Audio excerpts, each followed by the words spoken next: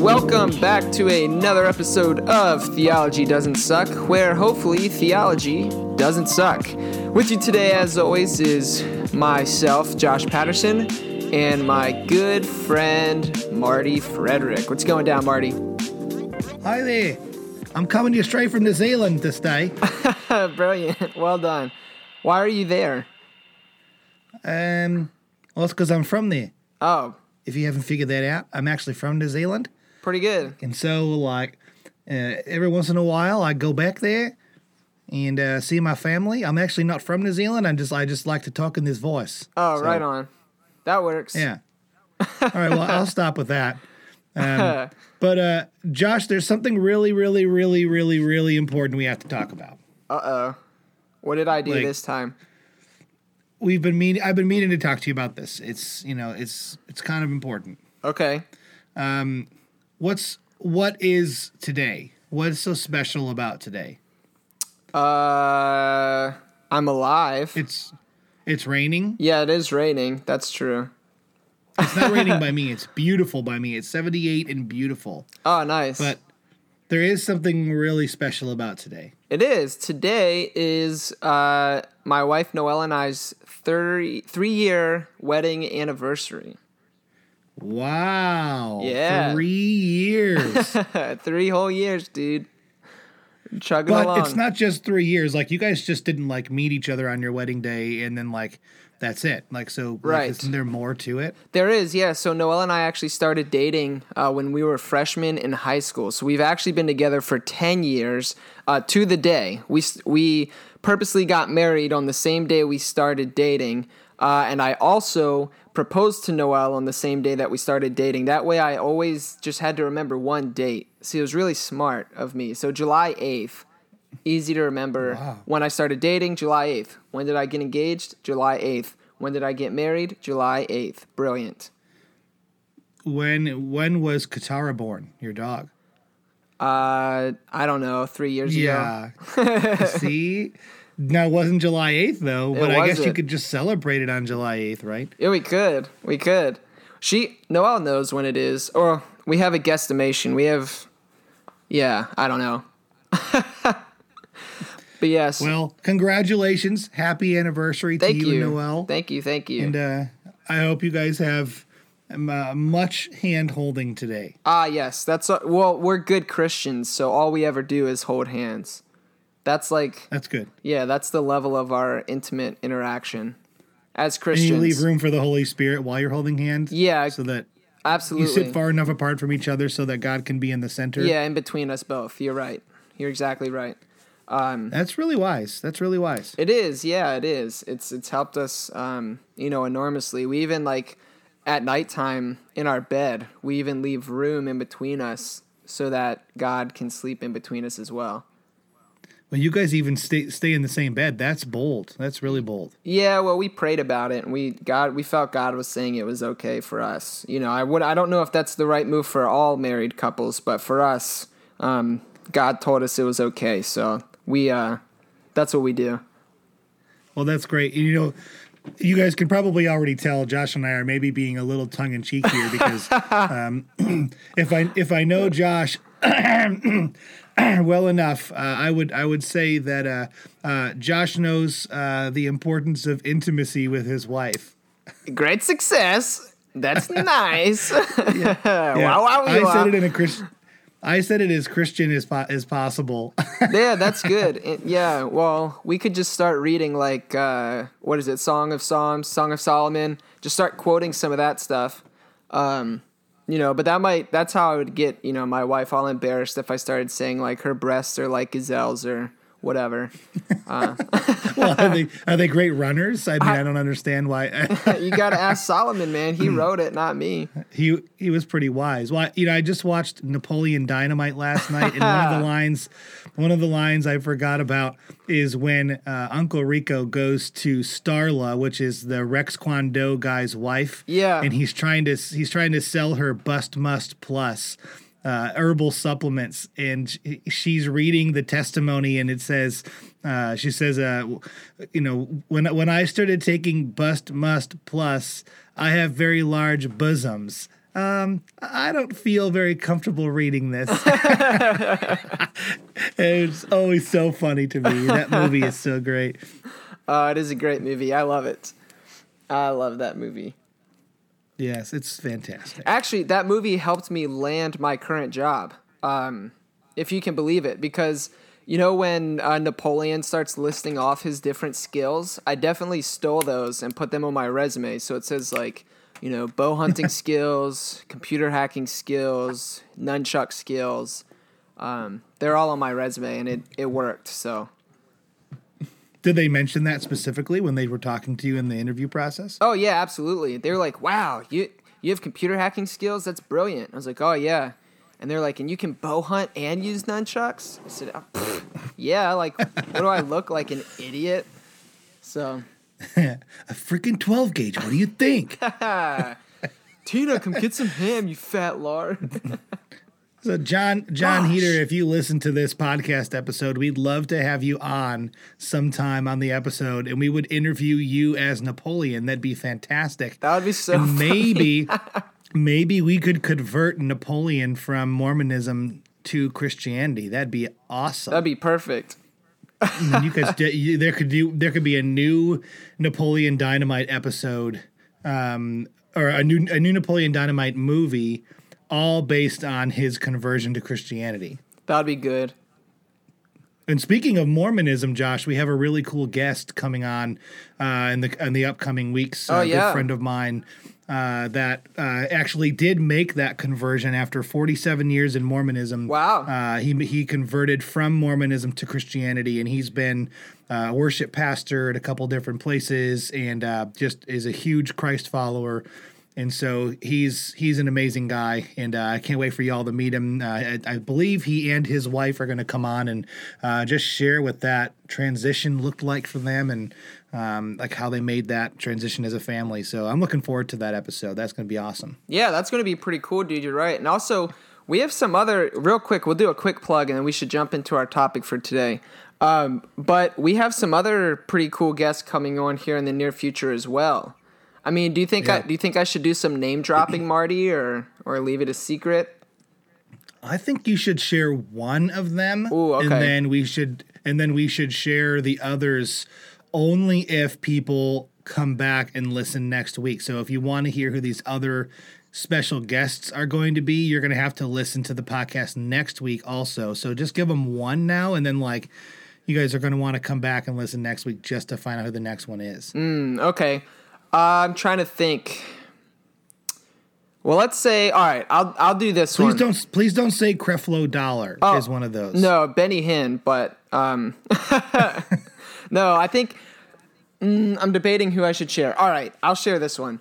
So Marty, have you heard of a gentleman by the name of Shane Claiborne? I have. Yeah, well, Mr. Shane Claiborne has agreed to come and speak with us about his most recent book called Beating Guns, and so I'm excited about that. That'll be a lot of fun. Wait. So, beating people with guns or what? Yes. Is that the premise? Yeah. So right. his view is if you want to stop gun violence, just don't sell ammunition. Just beat people with guns, and it'll cut down... Shane, if you heard that, Shane, I hope you have a good sense of humor, because I'm totally kidding. Yeah, and I am as well. Yeah, but if Shane isn't careful, the guy from Rex Kwon Do might want to fight him. From Napoleon Dynamite. No, but all truth be told, that's going to be an awesome episode, and I think it's really timely with. There's the culture right now and the climate, and at least in the United States of America, the climate here just has that feel right now, where that is a hot button topic. So it'll be good to talk with someone on that. Oh, absolutely, and he really does a good job of approaching it from kind of a unique angle that's not just he thinks kind of either extreme isn't really helpful. So it'll be pretty cool. I'm excited to talk with him. He's doing some really cool things, some great work. So I'm excited about that. Whoop, whoop. All All right, well, Marty, we have an idea for what we wanted to talk about today. Do you want to kind of introduce that idea for us? Yeah, I would love to. So, this idea, and we did not necessarily get permission from this person to do this, so I'm not going to give any names or anything like that. Just kind of propose this as just sort of a general idea. Last week, Josh and I had a conversation with somebody via social media platform. It was private conversation in nature about just a specific type of doctrine within a specific type of denomination, and this person was attempting to set up the premise that if we didn't follow it, he was looking to find if we followed after this specific piece of doctrine, and then would then made the claim that if we didn't follow that piece of doctrine, that we were not Christ followers at all. Right. And so the topic for today's episode is we have that conversation and just kind of we're working through that with him, and then working through that the two of us separately afterwards, like just trying to really like understand like what was like where was this person coming from. We felt like it'd be a great topic of conversation just to talk about the idea of doctrine and dogma, and like the basic premise of like, you know, it's not that we don't think there should be doctrine that people should follow after and that people should subscribe to. But it should never be the type of doctrine that's like, you know, if you don't believe in this specific thing that is extra Christo.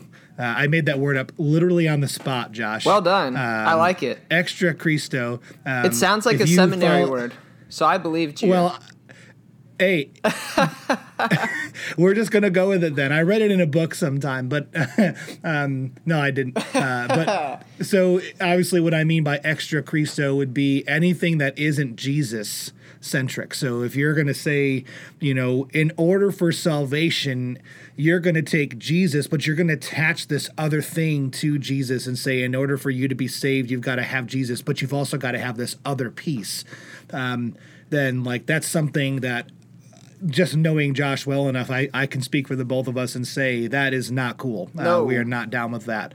And so we wanted to kind of have a conversation around that topic, but then also just kind of wanted to kind of make maybe like state our personal claims on that, because I felt like we wanted to, after having that conversation, one of the things I walked away from Josh feeling was, you know, I wonder if we oftentimes share some of our feelings on those like extra biblical type topics, but we don't necessarily share our feelings on like the basics of faith in the episodes, because I think we kind of walk around and we record those episodes kind of with the premise that like those are set aside and figured out. Like we don't have to, there's no need to establish those because we those are kind of rooted. We know each other, but I think it's good for us just to say we are not down with extra biblical and extra Christo doctrine. Yeah. So. No, for sure. And I think it'll also be helpful too, especially like since this podcast is more conversational and we have guests, you know, come on and talk from all different kinds of, you know, backgrounds and theological beliefs and convictions. And, you know, we've had some people reach out and kind of be like, hey, you know, why aren't you condemning these people in the spot? Like, why do you talk to them? Why are you agreeing with them? Like, I thought, you know, you guys are Christians, whatever. And so I think it's just important to realize that, you know, to talk about different, you know, areas of doctrine so people can understand where we're coming from, and also realize that just because we converse with people, don't conflate that with we fully agree with them, even if we're not, you know, straight up calling them out on the episode. For me, at least, Marty, I don't know about you, but, you know, when we have guests on, I kind of use it as a time of learning for myself. So like if we're talking to somebody and they're saying something, I'm going to try to think like them, speak like them, give them back what they're saying in real time. And I understand why that comes off as, oh, Josh just agrees with, you know, everybody that comes on.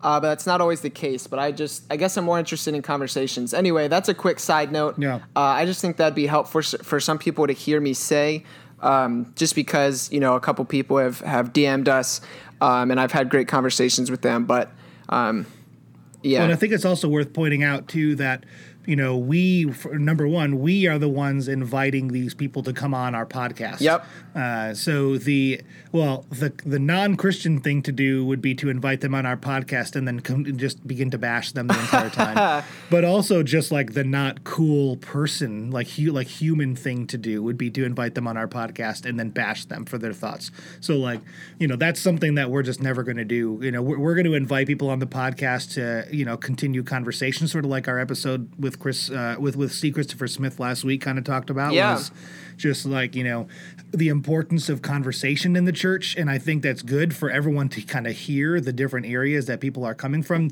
and to also know like, hey, you're going to hear things and you're not going to agree with them, but it's not my job to tell you that you shouldn't agree with them. It's your job to sit down with God and listen to the Holy Spirit and discern what God wants you to do with the information you have. But then also on top of that, like, we invite these people to come on the podcast because we've read their book or we've listened to their podcast, and we are saying to ourselves, this person is an expert on this or this or this. So like, when we have Shane Claiborne on the episode, in a few weeks from now, like it would not behoove me based on my knowledge set to argue with this man about what he has spent so much time studying. Or with my friend next week, it would not be a good idea for me to tell him what Mormons believe and what Mormons currently believe. Instead, it would be better for him to share that with me. But if I was bashing him and telling him he was wrong, like he's the expert. Right. And like we're simply a medium. And so I think oftentimes, even though we've read the book or even though we've even read up on some of the aspects of it, like we can't possibly match the level of expertise that these people have on these topics that they're that they're going after so much, like Thomas J. Oord. And for us to argue with Thomas J. Oord about like his thought process on those certain things, like it would just not be good for us. Like we just aren't experts on what it's impossible. I can't be an expert on what someone else's theology is because they've spent the time discerning and praying and working through that. And while I might look at it and say, oh, well, that's not basic classic Christianity, they've spent that time. And so like, I guess to say all those things is, number one, it's rude for us to argue with people that come on as guests and tell them that they're stupid just because we don't agree with them. But then two, like, those people have spent a lot more time with the topic than we have. And so I think what Josh is saying, what I agree with is like, this is a time for conversation. This is a time to bring things to light and to kind of hear about things. And sometimes the questions that have to get asked to pull out more information, may seem to be posed as like, oh, this Josh must agree that like Jesus didn't exist. Well, no, Josh doesn't agree with that. But like, in order to get the information from this person, sometimes we've got to ask the question. So right. I think people just need to know that like, this is not going, if you're looking for a podcast that is like basic classic Christianity, that like never challenges anything, never asks any questions, just go listen to sermons on podcasts. Like, that will get you, like, find your church's sermons or a preacher that you really like and just listen to his sermons on podcasts every week and be satisfied. But like, if you want to be questioned and challenged your faith, like this is the place to be. So absolutely. That's well said, Marty. So thank you for that. But anyway, I guess we can go ahead and jump in then. And Marty, I shared with you before coming on this, framework, I guess, that I work out of when it comes to doctrine, and it uses an imagery of concentric circles. I feel like that might be a cool place to start. So do you mind if I share that?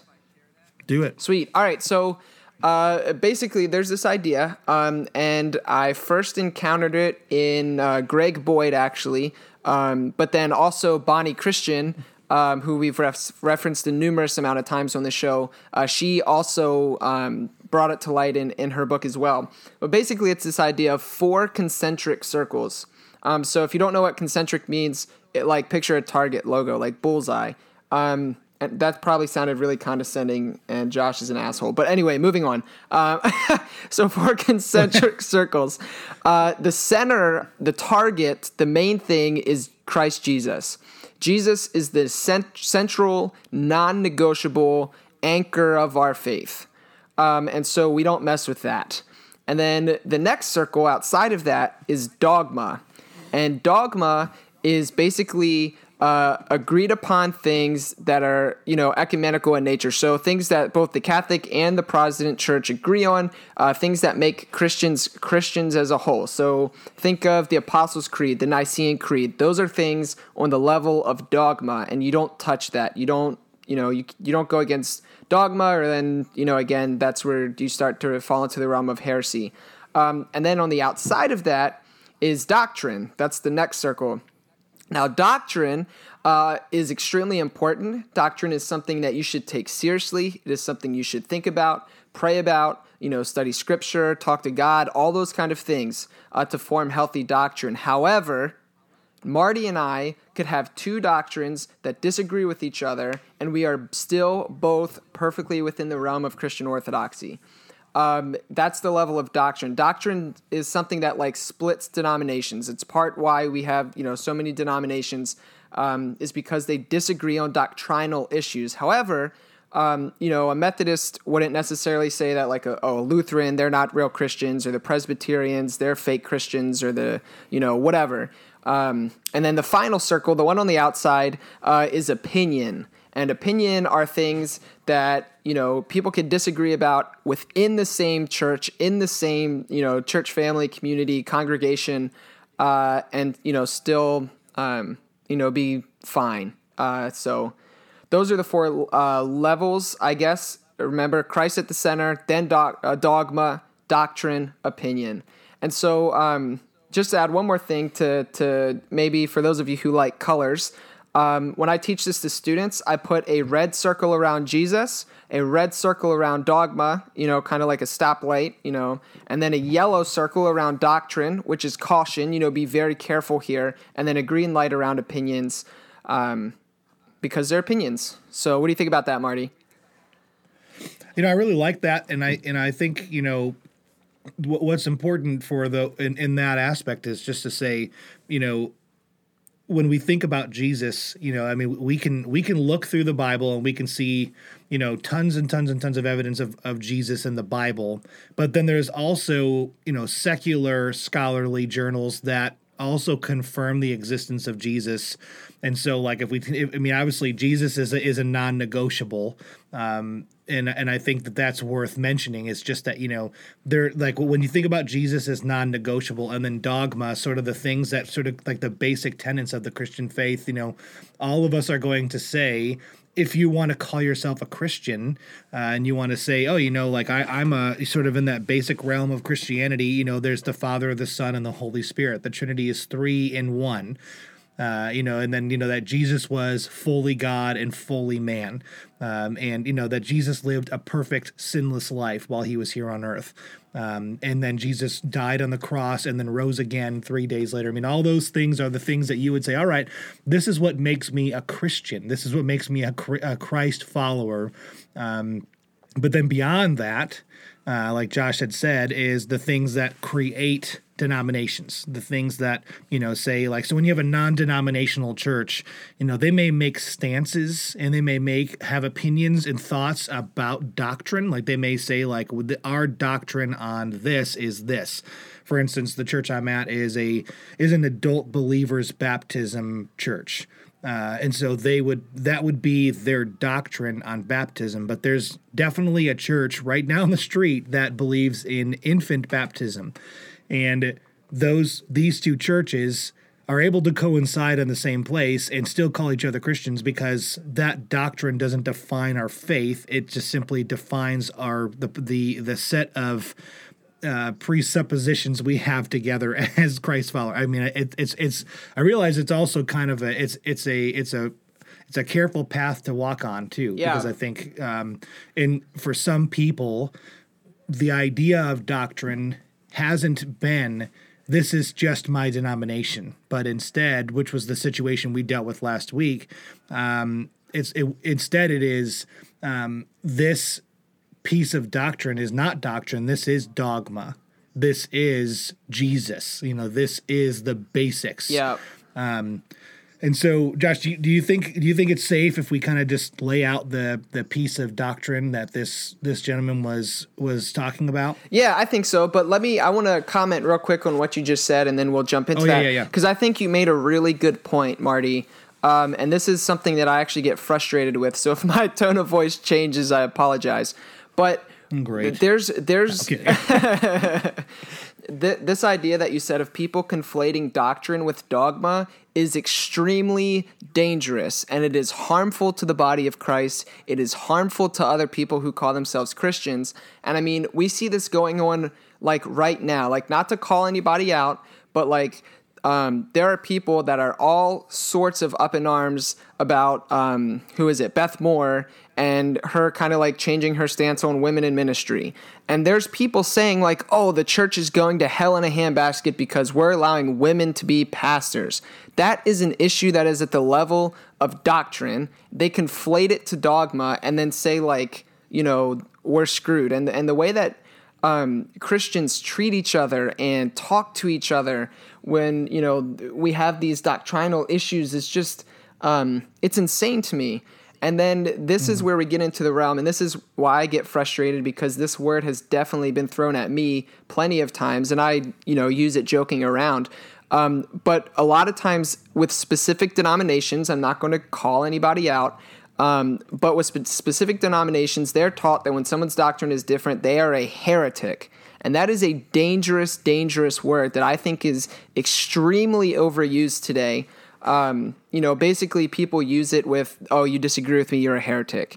And that's just, it's just insane. It's stupid, quite frankly. And it's harmful. Or someone says you disagree with my set of doctrine, Exactly. which I am not, which I have conflated into dogma, and so I'm claiming that you are a heretic, even though the things I'm basing that on are doctrine, not dogma. Absolutely, yeah, absolutely, absolutely. And so, real quick too, I just want to to show something, to help make a point. I thought it'd be helpful if I read the Apostles' Creed for everybody. Which helps us in this realm of dogma. These are core tenets of the Christian faith, you know, that I know for a fact Marty and Josh, Marty and myself, and Matt, you know, all hold to and subscribe to. And so here, the Apostles' Creed. I believe in God the Father Almighty, creator of heaven and earth. I believe in Jesus Christ, his only Son, our Lord. He was conceived by the power of the Holy Spirit and born of the Virgin Mary. He suffered under Pontius Pilate, was crucified, died, and was buried. He descended to the dead. On the third day he rose again. He ascended into heaven and is seated at the right hand of the Father. He will come again to judge the living and the dead.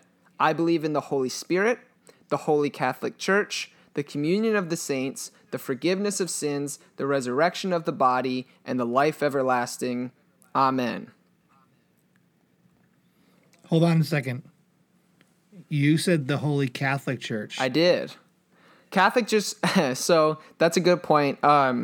So this a lot of times. Sorry, no, Josh. you're good. So a lot of times people get confused about this because they're like, "Oh, well, you're a Protestant. Why are you, you know, confessing to the Catholic Church?" Well, if you don't know this, if you do know this, you know, it's always good to hear again. The word Catholic just means universal, and so. When that creed was written, we didn't have like the Protestant Catholic split, like the Reformation didn't happen yet, that kind of stuff. So it just means the universal church. So the body of Christ as a whole, that's what it means. So there we go. Now we know. If you don't know, That's now great. you know. I'm not going to finish that phrase because I'll get in trouble. Brother. Brother, neighbors. All right. Well, so thanks, Josh. That's all good, and you know I'm glad that you kind of laid that out. It is dangerous to conflate those things together and to look at those things in the wrong ways and to use words. I think people these days in this culture, people are, you know, some people are, you know, hey, words are very hurtful, and some people are like, oh, just suck it up and deal with it. But words are very powerful, and if you think about it. Words are literally the number one means of communication that we have. And so when we use words in ways that are meant to degrade and bring down, they can be very powerful and they can leave lasting and lingering impacts for a very long time. Absolutely. And that's with a healthy person. And then when you deal with someone who deals with anxiety or depression or anything along those lines, words can have a lasting impact for decades and and can really become rooted in those things. And so it's important to hear the words you're using, but also choose the words that you use carefully, and do that in such a way to build people up. I mean, so when we think about this as a general whole, and we're talking about Christians as a whole, our job is to build up the body of believers and encourage each other and to go out and make disciples of all nations. And so when we spend time, this is my segue into what this gentleman was sharing with us. When you spend time doing your best to go around and spread doctrine to other Christians and basically tell them that your doctrine is right, their doctrine is wrong. I mean, I just have to be honest. This is my personal opinion. Some may disagree, but it's an absolute waste of time. When that time could be spent going out and getting people to build the body up more, as far as finding new people to bring to Jesus. To me, that's a better use of our time than touting doctrine to people who already believe, people who already are Christ followers, and could tell you here, this gentleman was talking to us, and he was sharing scripture, and I was saying, well, what about this passage? And what about this passage? And what about this passage? And he wouldn't respond to those. He just continued to tell us that we were wrong, continued to tell us that this doctrine of his was the right way and the only way, I guess is what I should say. So this gentleman was telling us that speaking in tongues is the only evidence of being baptized in the Holy Spirit, and you are not a Christ follower, a true Christ follower, unless you have been baptized in the Holy Spirit.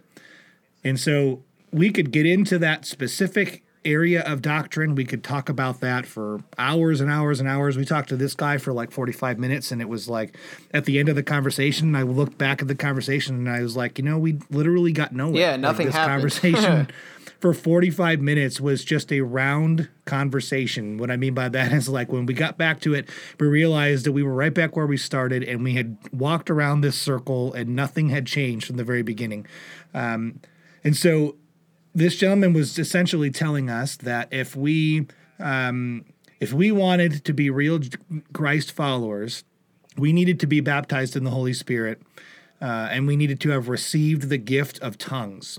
And that was the only evidence of the idea that we've been baptized in the Holy Spirit. And therefore, if we did not speak in tongues or had never spoken in tongues before, we were not Christ followers at all. There's a specific phrase that he used, and I felt it was interesting to me that he used the phrase this way, because I felt like it was, I almost felt like it was extra hurtful, almost in some ways, it was extra, it's hard to describe. So he said, to receive the Holy Ghost, you must speak in tongues, and without the Holy Ghost, you are none of his. And so, Josh, I'm curious. I mean, obviously, we already talked about this, and we have our opinions on this matter, I'm sure. And I'm sure those of you listening have your thoughts and opinions on it too. And I want to just make sure I say this before I move on. If you're a charismatic and you're listening to this, and you are saying, well, I speak in tongues, and and you're getting worried that we're trying to tell you that that's wrong. I want to say, first and foremost, to you that you do not have to apologize for your own doctrine, your own faith, the things that you believe in, and that's the purpose of this episode. You don't have to apologize for what doctrine you have. What I would say is that if you're someone like this gentleman, that maybe you ought to reconsider your aspect and your sort of the way you go about speaking to people. But I would also make it clear that I have personally spoken in tongues often and regularly and still do. And so it was interesting. I kind of laid that out right at the beginning of the conversation, Josh, and then he kind of was like, oh, well, but, and then he gets continued on with it, even though I had said, oh, no, dude, listen, I've done this. And so you're preaching to me, and I there are parts of what you're saying that I agree with, but I don't agree with telling me that if I don't do this, then I'm going to hell. Right. And so, yeah, that's kind of the setup of what he had to say. And Josh, maybe hear some of your opinion on that. Yeah, well, so I guess the thing that frustrated me the most about our conversation is that I wouldn't even call it a conversation. This person came to us not seeking conversation. They didn't want to come and talk about something and hear other opinions and discuss it and then make a wise, decision after that takes discernment and prayer and things like that. They wanted to just come and say, if you don't believe this, you are wrong and you are going to hell. And so they weren't even open to conversation. And then just like you were saying, all the way throughout, just they were very condescending. Like trying to do this thing where it's like, oh, I'm saying this to you out of love because I love you, brother, but you're going to hell. Like that's just... So that's really what frustrated the most, to me as well. But one thing that came out of that I thought was super interesting is he kept making this point that, you can have good fruit and you're still going to hell because you haven't done all these certain things and you haven't earned your salvation. So he was professing a works righteousness and was openly doing so. But then he would say like, oh yeah, but I'm not the judge. But you're going to hell. But I'm not the judge. I'm just telling you, you're going to hell. Like Christians are going to hell, thousands of them every day, kind of thing. So I don't know. It was just overall frustrating for me. But also too, it seems to me that this person has probably just been strongly indoctrinated by their denomination. Specifically, he's an apostolic Pentecostal. So he's probably been fed this stuff either he's been fed this for a really long time, or he came to faith via the apostolic Pentecostal church. And so, those seem to me to be the two options. When somebody is very strict on doctrine, isn't willing to have conversation, calls you out on things if you disagree with them, even if they're not matters of salvation or faith, then they either one of those two things happened, and then they get super indoctrinated. They don't think for themselves, and I think that can be dangerous. Yeah, and I think the other side of this too. So like, what I was trying to think about after this conversation was, okay, what's the lesson? Because as I've mentioned before on the podcast, like I believe personally very strongly in the sovereignty of God. And so I think about this and I say, okay, what was God's reason for me wanting to have this conversation? Like, why did God put this conversation into my life? Because obviously it was random. It was obviously very much out of nowhere. Although I will say this, mini sidebar, it did fall on the day where we also had like 2 or 3 other Instagram and Facebook kind of like trolling things. That's true. And that was the same day, if you remember last week, that Instagram and Facebook had like that whole thing where like the pictures weren't loading right, and like everything was messed up. So like something was weird about social media that day. But I also think like, so I walked away from that saying, God, why did you want me to have this conversation? Like, what was the purpose behind it? And like, what did I gain and learn from this and kind of take away from it? And what was I supposed to do with it?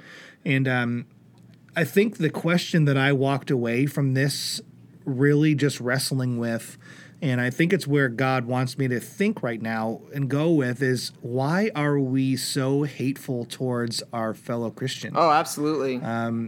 And I think that's the question, Josh, that just like really digs deep at me. And like, I was guilty of this for the longest time. I mean, and I would there was moments where like after, working in one church, just like really despising that type of thought process, and then going to another one and like really despising that thought process as well. And then like, no, I'm where I'm at and like everything's great. And so like, oh, well, those people just must have been idiots before. Like everyone else is terrible. These people are great. But I started thinking about that. And I think like, for some reason we are more interested in tearing down others of faith than we are in building up Jesus or Christ Church. Sure. And I realize that's an incredibly subjective and broad statement. So like, give me a little grace there. But like, you know, when we look at other people and we say, "Oh wow, you know, so and so had a child out of wedlock. I thought they were a Christian." You know, okay, well, they probably are a Christian, and they probably were before, and they probably still are. They just made bad decisions. And you know, when somebody says, like, "Oh, I heard that person drop an F-bomb a couple times. I thought they were a Christian." Like, I remember when I dropped the F-bomb. I wasn't going to go there, but couples. And I know you're not an NBA guy, Josh, but a couple, maybe 3 or 4 seasons ago in the NBA Finals, Steph Curry, everyone knows, is a big Christian. Yep. And there was a game where, like, he cussed out the refs in the NBA Finals. And, like, it was on national TV or probably international TV.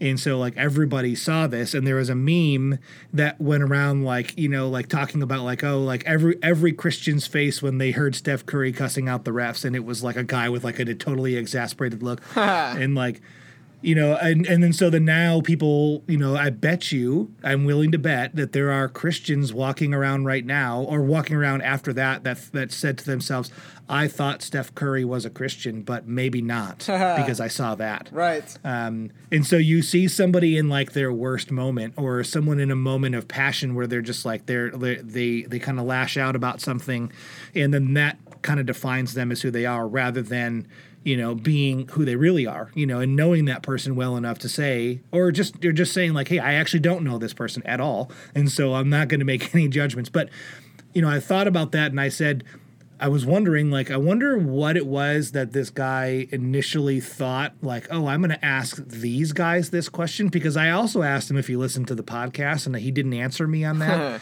So, like, I don't know if he actually even listens to the podcast, but, like, we've never really talked about anything charismatic before on the podcast. Yeah, never have we. So, the answer to your question, Josh, is like, what was he trying to accomplish? Is honestly, I agree with your sentiments that he just is deeply indoctrinated. Maybe he did come to faith. Maybe it's both of those things, but it could also just be the idea that he isn't secure in his own belief on that. And so the best thing he can do is to reach out and have a conversation with people, and then use it as a way for him to, like, build up his own belief in that doctrine, because he's talking with people who are going to maybe aren't just going to say, "Oh yeah, sure, that sounds great," which, sidebar, I realize is hypocritical based on what we said at the very beginning of the podcast. But he's not a guest on the podcast. Well, in some ways he is today. Like, he just doesn't know it.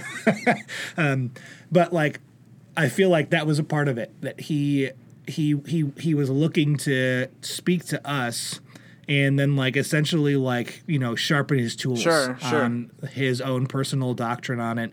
And then when he found that, like, it wasn't going to just simply be us being like, "Oh yeah, sure, like, I guess you're right, I guess we aren't Christians, I guess we better just start speaking in tongues right now," which, by the way, isn't how it works. He wasn't, I mean, I could tell that he wasn't necessarily very prepared to answer questions about the things he was providing as his evidence. He just simply had the evidence right in his mind. And so, like, my challenge to Christians out there is, number one, like, to ask you the question, and for you to ask yourself the question regularly: why do I want to tear down other Christians? And I don't care what their belief is. I don't care how liberal they seem to you or how conservative they seem to you. Ask yourself the question: why do you want to tear them down? What benefit will it serve you? What benefit will it serve Jesus? Because Jesus does not need you to fight for him. I'm sorry. He doesn't need you to fight for him. Jesus does not, I'm going to say it again. Jesus does not need you to fight for him at all. He doesn't. Basic, straight up. He doesn't need you. And so, like, if you walk around saying, like, "I've got to tear down other Christians because Jesus needs me to stand up for him," no, he doesn't. He does not need that. So number one, ask yourself, why am I doing this? What benefit will it serve me in the church? And what benefit will it serve the church in general? But then two, if you're going to state something as that is doctrine as dogma, you've got to be able to back it up. And I would not cherry pick single Bible verses or two to three scriptures in a row to call it a passage to say this is my evidence for it. Unless it's like, hey, I'm going to tell you that Jesus is the only way to heaven, and here's the evidence. Jesus says, I am the way, the truth, and the life, and no one comes to the Father except through me. Like, if you're going to take a passage that Paul wrote and say this is my evidence that this doctrine is the only way, I'm personally going to look at you with a skeptical eye. Sure. And so you need to be able to back yourself up so that when you speak to people, you've got the ability to talk to them about these things, but then also you've got the love and compassion inside of you to say, like, I realize that this isn't dogma. This isn't, Jesus. This is something separate from that, but I just find that I personally really like this, and I want to share it with you. And I think there's a different way to go about doing things, and most of us are doing it. Yeah, for sure. I don't know what you think about that, Josh. No, I think you're right on, man. And I think basically what you're describing is humility within faith. I think that's extremely important. Mm-hmm. I can't emphasize that enough. Humility is key. If you aren't willing to have humility and, enter conversation with this idea that, hey, I could be wrong about this. That's just an issue. And dude, I get so frustrated because like you were saying, Christians, we're so mean to each other. If you don't believe me, go on Twitter. If you don't have a Twitter account, get one, and then start following some of the big names, quote unquote, big names within the realm of Christianity. And follow people that are super conservative and follow people that are super liberal. And you will see just people are evil to one another, just awful. Mm-hmm. My whole thing, what I get frustrated about is if you truly believe that this is such an important issue and that these other people are your brothers and sisters in Christ, and you're just going to tear them down and make fun of them and belittle them, then you're not actually trying to help somebody see your point of view. You're just being a dick. You're just trying to, pump yourself up, inflate your own ego. I'm right, you're wrong. I'm more spiritual. I'm more holy. I know God better than you. I know Jesus better than you. And that's just dangerous. There is so much pride, amongst Christians. And, I see this, again, I don't want to call out anything specifically, but listeners who are maybe more savvy to conversations like this would know who I'm talking about. But there are specific denominations and backgrounds that just straight up breed pride. In your faith, they breed pride. And then they use circular arguments that just, toot their own horn and then use it to tell everybody else they're wrong. And that's... Yeah. As soon as somebody comes with a prideful perspective, my hackles go up. And I also realize, though, too, that, what I'm saying right now could, be coming off as prideful because I'm acting like I'm better than other people, and I get that. But I guess just what I want to point out as well is that when I'm talking about these extreme views, I'm not talking about just conservatives or just liberals. I think that basically super extreme conservatives and super extreme liberals are almost the same people in my mind. You can be a fundamentalist that is super conservative, and you can, be a fundamentalist that is super liberal as well. And, a lot of times people within the liberal camps will say things like, oh, we're so inclusive and we have all this nice stuff. But then as soon as you disagree with them, they're like, you're out. And so that's just as wrong as what super conservative people do. So you need a level of humility. We need to break free from this just dualistic thinking of this is either black or white, right and wrong. We need to have nuance in our theology. We need to have nuance in our conversations. We need to realize that we could be wrong. And, just remember, at the end of the day, we're ultimately clinging to Christ. The foundation of my faith is in Christ Jesus and Christ alone. That's the foundation of my faith. That's where I think people should put their foundation of their faith, is in Christ Jesus. And if that's what we're working from, if that's the core, then we need to recognize that our brothers and sisters that differ from us, they still love God too. They still love Jesus, too. And just have that humility in our conversations. And yeah, I don't know. I'm just ranting or rambling, but no, it's good. I think also to I think to go into these conversations and something that I walked away from, and it's a little bit of a confession for me. So like, just hear me out. Let me be emotional. Josh and I are similar in these kinds of ways, so I think he'll understand. I walked away from the conversation at first kind of like, what the heck was this guy's problem? And like, why was he going after us? And I told him I agreed with him. So like, why did he do this? But then I kind of walked away later on that night, kind of almost lamenting the fact that I didn't think to myself in the conversation, okay, I wonder, like, okay, let me just think from this guy's perspective for just a moment and think, is he really actually being aggravated or angry? No, he wasn't ever really aggravated or angry in the conversation, and it wasn't ever like that. But was there any part of the conversation where maybe he, actually had where maybe he actually had the best interest in mind? Like maybe he really was like just thinking what he was doing was the right way to go. Oh, sure. And like maybe he wasn't thinking about that as far as like, hey, I'm going to bring this conversation to these guys and like I'm just really genuinely curious about their answer. But, I think there's a part of it that, it wasn't like that. there were aspects of the conversation where he said he wanted it to be that way, but then his words didn't say that. But, sometimes I think, sometimes we need to give people the benefit of the doubt, and think, okay, what is this person actually trying to accomplish? And like, is there a way that maybe I can kind of, assist and be a part of that with them in some capacity and just kind of go along with it and be like, hey, like, this person is actually trying to be legitimate. Now, I get it. This guy was not. And so I just want to put that out there and say that. But I kind of lamented that a little bit. And so I think we can go about these conversations with people and we can look at those things and we can say, what is this person trying to accomplish in this conversation? Does this person have Christ's best interest in mind? Does this person have the church's best interest in mind? And if I can't genuinely say no, they don't, I think I owe it to myself to at least listen for a little bit. And so as you're mentioning Twitter, like there are some times where like I'll see someone make a statement on Twitter and I'll kind of scroll through some of the comments just to see.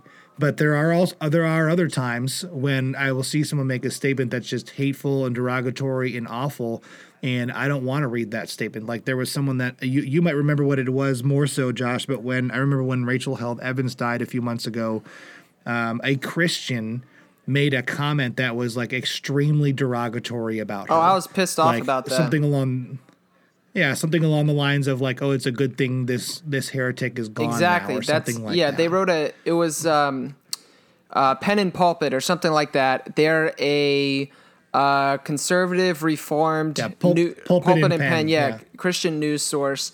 And their headline of their thing was like, heretic dead at 35 or something like that. Like they didn't even identify them as a person, and that is wrong. That is hateful. That is not Christ-like. Like anytime somebody does that, I'm going to call them on it because that's just it's straight up insanity. But then there was another aspect where Jill Houston from Hillsong United, he in one of their songs called "So Will I," there's a lyric that it says, and as you speak, 100 billion creatures catch your breath, evolving in pursuit of what you said, is the lyric. And so all of these conservative Christians began attacking Hillsong United and Jill Houston over that word, calling him an evolution Christian and saying that like he couldn't be a true Christian if he believed in evolution, which, listen, we could do an entire series of episodes on that topic. So like, I don't think that's a topic of discussion for today, but like they didn't read the lyrics. And the lyrics specifically say evolving in pursuit of what you said. So not in you being God. So like, Joel Houston specifically came out and said, listen, I wasn't making a statement about evolution and trying to be like, hey, I think science is right about evolution. And then he said, although they could be, I'm not an expert. But what he said was like, the premise here is that like, I am feeling a certain way about something and I'm putting it into lyrics and I'm trying to like express myself in this way. But like, I don't feel like it's fair for this person to come out and say, oh, don't listen to any more Hillsong music. Don't talk to those people. Don't do any more of the Hillsong music in your church anymore because of this ridiculous situation that happened. Josh, I'm going to share one more story. If that's all right. Yeah, go for it, man. Josh and I worked at the same church before. We won't say what church. And when we were working at this church, there was an instance where the Christian news organization Christianity Today broke this news story that Bethel Church in Redding, California, was using tarot cards. And it was this big, huge supposed scandal that someone came out and said Bethel Church is using tarot cards at their BSSM school, which is the Bethel School of Supernatural Ministry. And so this was a big deal to many conservative Christians, and I think to many liberal Christians even still also. I think they're kind of like, tarot cards, really? Like, what is this all about? And so the pastor that Josh and I worked for asked me about this and said, if this is true, we may not be able to do any more Bethel music at our church. Being the person that I am, and just I love Bethel music in general, I realize that some of the things that their pastors say on stage and in books, some find controversial, but that's a topic for another day as well. And so he said, we're not going to do this unless we can figure out that it's not true. So I went on a crusade. And so I started talking to different people that I know that have visited Bethel Church, talking to different people that actually go to Bethel Church that I know, people that went to the Bethel School of Supernatural Ministry that I know, just to get to the bottom of this. Like, what is the deal? So here's the deal. They weren't using tarot cards. And they weren't doing this at all. And the head of the Bethel School of Supernatural Ministry, Chris Valaton, actually came out and said, this is not true. Here is where this came from. And this was a public statement on Facebook.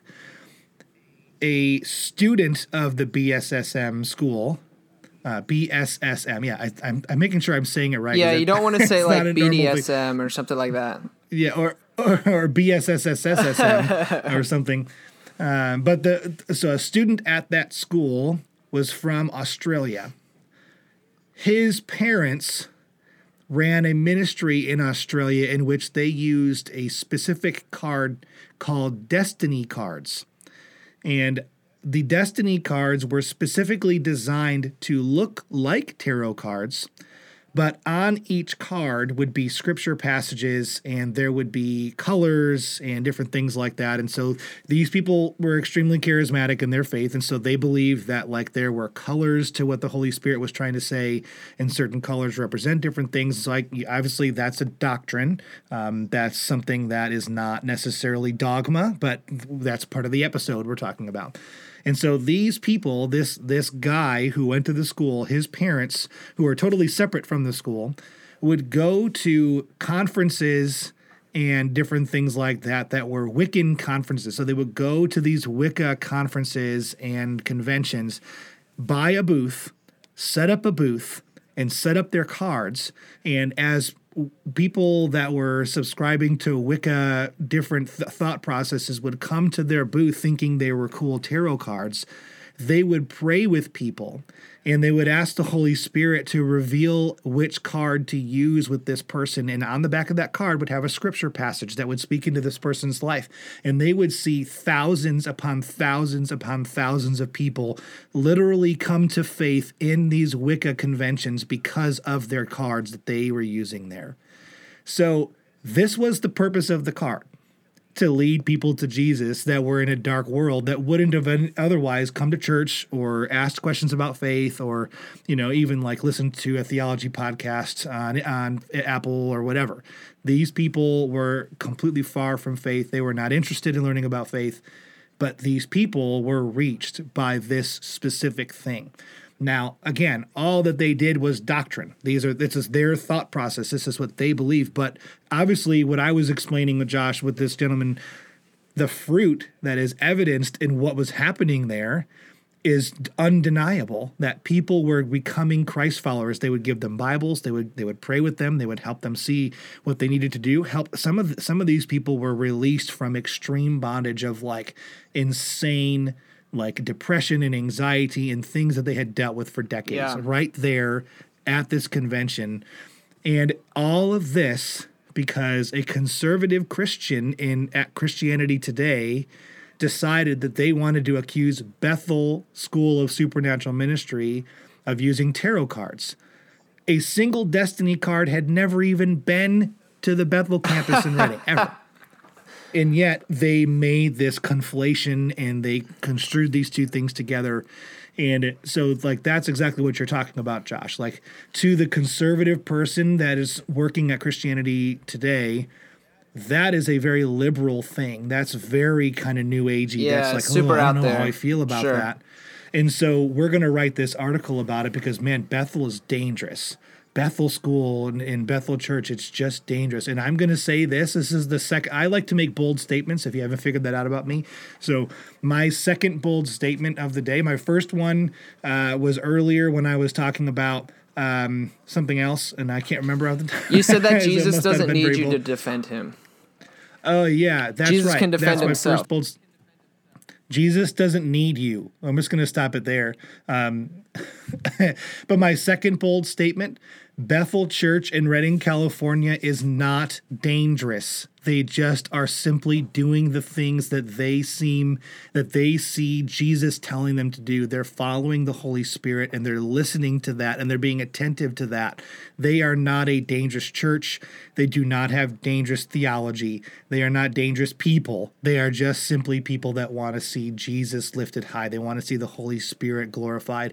They want to see God magnified on the earth. They want to see the kingdom of heaven be on this earth. They want to see the earth become like the kingdom of heaven. It's not a dangerous place. So Jesus doesn't need you to fight his battles, and Bethel is not dangerous. Right on. Those are my two bold statements. So. Right on, Van. No, I dig it. And I think that's important too, especially because even if you disagree with the more, charismatic theology, which I don't, know fully how I feel about a lot of that stuff, although I guess probably to some super conservative people, they would probably label me charismatic. I think it's Josh, Bethel isn't dangerous, bro. right. Seriously, it's not. I love Bethel music. Yeah, and I have read a fair amount of books that have come out of Bethel. Yeah, and so anyway, I just think what Marty is getting at too is it's important to do your research and know what you're talking about before you go making accusations of people. And also, it's not worth your time to just try to go after somebody for something that you disagree with. If it's not if somebody is going around saying things that are actually crazy, like I don't know, you don't need Jesus, or Jesus wasn't the Son of God, Jesus wasn't resurrected. Those kind of things that might be more worth having a conversation about, but just straight up, going around and tearing people down is never cool. And I get where people get these ideas from, about be careful about false teachers and wolves in sheep clothing and stuff like that. I totally get that, but I'm going to make a bold statement and say, just because somebody disagrees with you doesn't mean they're a false teacher. And just because somebody disagrees with you doesn't mean they're a wolf in sheep's clothing. We have to realize, like I said before, that, people, they think and they pray and they read their Bibles and they study theology and they are seeking after God with their whole heart. And Just because they have something different than you, as long as it's not in the level of dogma or Jesus, then that's okay. And they are our brothers and sisters in Christ. And also, too, I'd be as bold to say, Marty, that a lot of things that people hold as doctrine are probably more opinion questions as well. Yep. So, I don't know. I mean, we could continue this conversation all day about this kind of stuff. We could? Yeah, I mean... We could? Do you have the time? Oh, yeah, sure. So, like, I don't know. I mean, do you have anything you want to close up with? Like, any thoughts? Oh, also, real quick, I just thought of something I wanted to say. When you were talking about that whole, like, people getting upset about the evolving in pursuit of what you said, that sure as heck sounds like God's sovereignty to me. Yeah. That's what I'm saying, bro. So I'm just going to leave that there. That very much sounds like a thing to say about God's sovereignty. Wow, like creation listens to what God says and does what God instructs?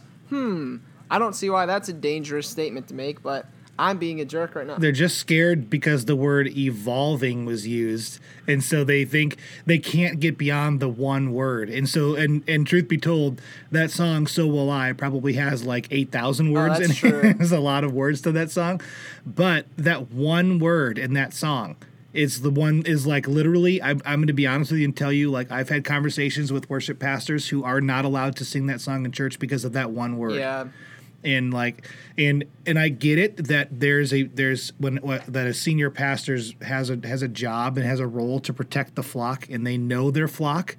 And worship pastors out there, if you listen to this and you're a worship pastor, like, I just got to be honest, like, I don't know everybody in my church well enough to say, like, yeah, that song would be fine, at least yet. I mean, I've only been here 7 months. So, like, I don't know the answer to that question, and my senior pastor does know the answer to that question very well, especially in comparison to myself.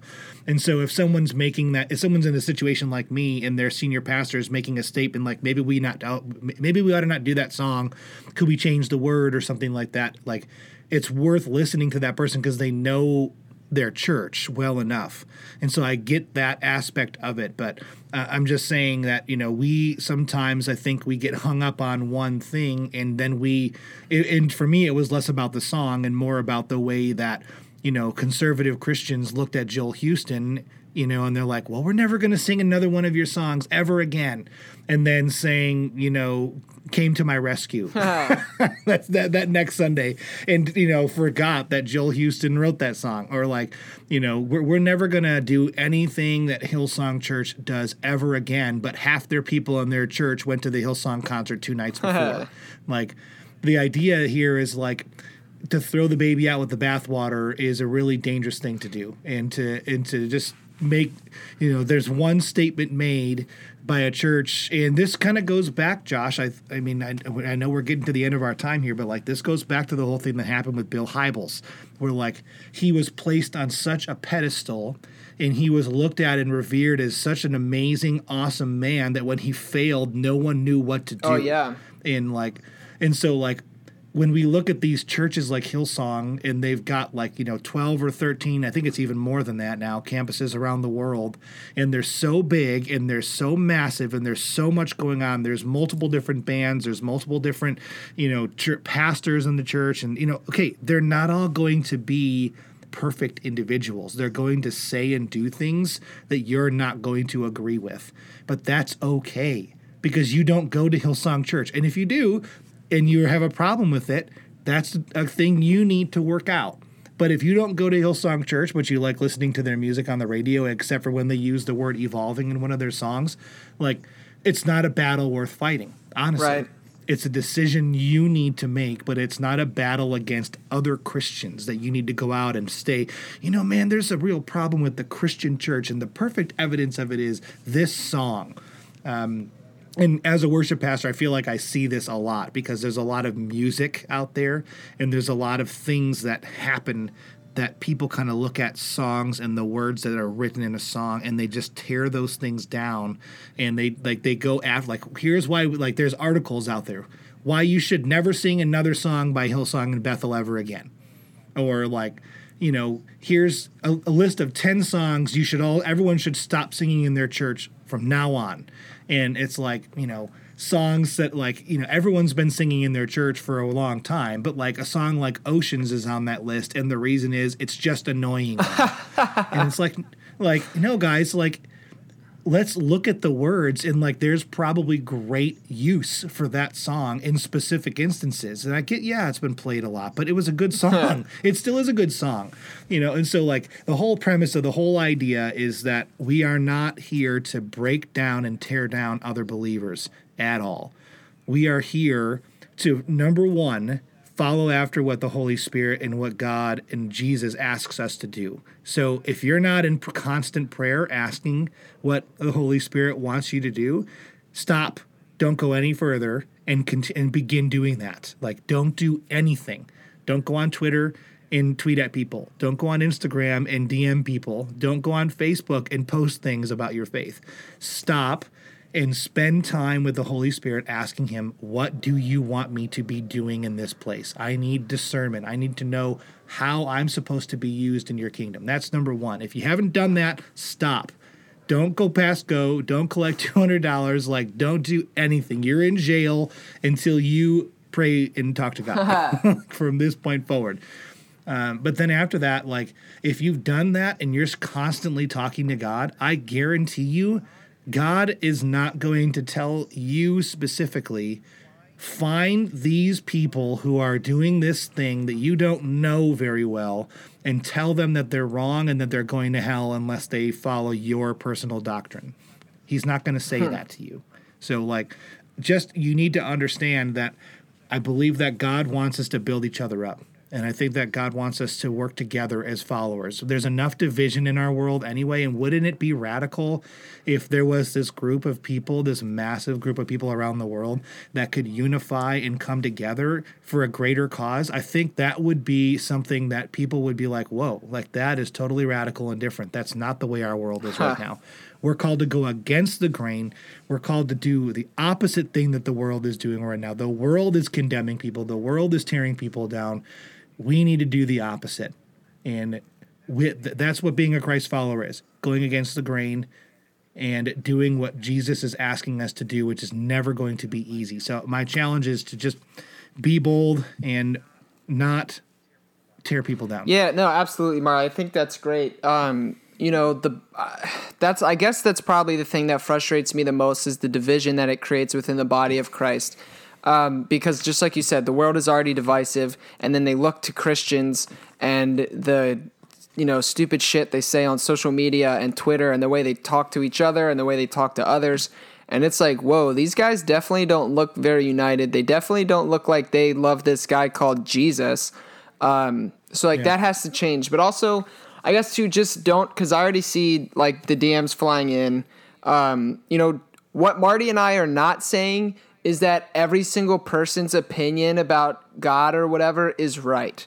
Don't hear us saying that.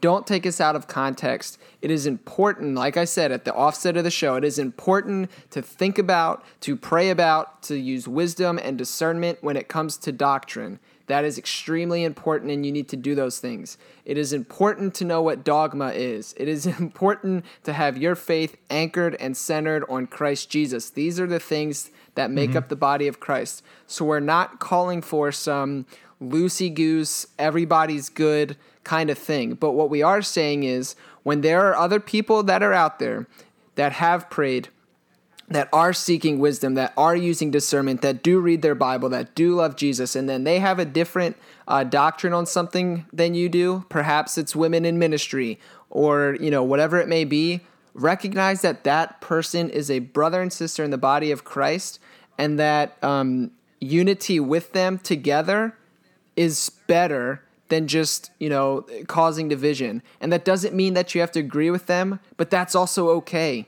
You can be in community with somebody that you don't agree with. That's fine. That is fine. I mean, I think about how the body of Christ, as Christians we're called, it seems to be like God likes this marriage metaphor of being in marriage and having a relationship. And here's the thing. In relationship with my wife, there are things we disagree with, but we still love each other and we still stay united. and we stick to our vows of being faithful to one another, and staying together until death do us part. And I think we can learn from those kind of things. That's important. So yes, please study theology, read your Bibles, pray, seek wisdom, seek discernment, seek out conversation with people who disagree with you. Now, I use the word conversation because we need to come to the table willing to be wrong, with an open heart, an open mind, and humility. And seek out those conversations, try to learn different perspectives, and if anything, it'll help bolster your faith. If you want to, if you want a more selfish reason than like you're not down with the whole unify the body, you want to be selfish, it will make your faith stronger. If you can understand and articulate a position that is different than yours and still hold to your position, then that that means you're pretty strong, in your belief. But if you can't do that, then I don't, you might not believe what you think you do all that strongly. So I guess that's all we're trying to say. Josh, there's a phrase that drummers use, and I'm pretty sure it's used in different places as well, but just maybe like different terminology. But the phrase is that a drummer needs to go get back in the woodshed, and to go spend some time in the woodshed, and like that means like when you play a lot with drumsticks, they begin the sticks begin to break and shred apart. So like that's the woodshed, I guess. But I think it could also be that some people like maybe used to had to like have a separate practice space or whatever. Right. But and like their wife was like, no, you're playing out in that woodshed. I'm not listening to that all day long. But I think that's an idea that we as Christians can follow, sort of like the get in the weight room mentality. Like we need to be opening our Bible. We need to be in prayer, kind of like I was saying earlier, and talking to the Holy Spirit, talking to God and listening to what they have to say. But like if we aren't doing that regularly, like we need to go get in the woodshed, and we need to spend some time with that and not abandon that and think that like our own personal intellect, our own personal psychology, or our own personal, hey, like I've personally really thought this through a lot. Okay, well, how much time with God have you spent on this? And I think that's the idea. So like, if your answer to someone's question about your piece of doctrine is, oh, well, there's this one verse in 1 Corinthians that says that's not spending time in the woodshed. That's reading, or that's Googling, hey, what verses are there about speaking in tongues? and then remembering what that verse is, and then maybe even going the extra step, the extra mile, and memorizing said verse. That's still not spending time in the woodshed, because if you don't know your scripture inside and out, if you don't know, if you don't personally have that relationship with God inside and out in such a way where like everything that you do, you're constantly thinking of it through the lens of Christ. You're thinking of it through the lens of Scripture. Like you are not. I mean, like that's the idea. We need to be in the woodshed, and like that's the challenge I'm giving everyone here today is like, be in the woodshed regularly. Be in the weight room. Don't give that up. If you ask any athlete, that's a professional. They don't make it to the pros and then rest from that point forward. They make it to the pros and they're constantly in the weight room. They're constantly improving their craft, and we need to do that Absolutely. as well as Christians. So that's my final word. Boom, roasted. Or no, that's not your thing. Marty likes to say zapped. Yeah, zapped. Got him. Sweet. All right, guys. Well, if you've made it this far, thank you so much for listening. And just in general, thank you so much for supporting the show. Marty and I both feel super blessed that we have, the opportunity to have conversation with one another, and then, that there's a platform to put it out on, and that people can come to us and say, wow, this is great, or wow, you guys suck. Let's have a conversation about it. I know I feel blessed. I feel excited to be able to be a part of this. And so thank you guys. Yeah. Thank you for your support. And thank you for challenging us and all those things. And so, blah, blah, blah. What's the stuff we say at the end of episodes? Oh, if you haven't done this before, please, please, please rate and review us on iTunes or on Spotify, or, whatever you use to listen to this podcast. It'll help other people find us, and that would be cool. Also, if you'd like to follow us on Instagram, we're there. We're on Twitter, at Theology Doesn't Suck. We also have a website, theologydoesn'tsuck.com. And even though we are, especially recently, very bad at using it, we need to revamp it. We have a Facebook discussion group. You can find it on Facebook. Just look up Theology Doesn't Suck discussion group. There's a cute little question there for you to answer, and then we will... We'll let you into the conversation. So if you like to have conversation, hop on that and be a part of the solution to make our Facebook conversation group actually conversational. You were going to say something else. Well, I thought you were going to say it. You were going to do it. You were going to say, be part of the solution to make our Facebook conversation great again. You were going to say that. I was going to, but then I was like, well, there's so much weight with that. And also, I'm going to make it very clear that I am not a Donald Trump supporter, but also we can talk about politics another time, but I kind of have a standoffish approach, which we did. We talked about the voting episode. If you want to know my political views, go listen to our episode about voting. But yeah, I almost said it. But truthfully, make our Facebook conversations great again, because that is a truthful thing. That is a it need. Is indeed. Our social media conversations in general in our world very suck. much. So, that's all I meant by it. I didn't mean anything right on. else. Well, people get upset about stuff, so... I know, that's their prerogative. All right, Matt, cut us off before we say something stupid. All right, guys, see you next week. Go Caps. Go Blackhawks.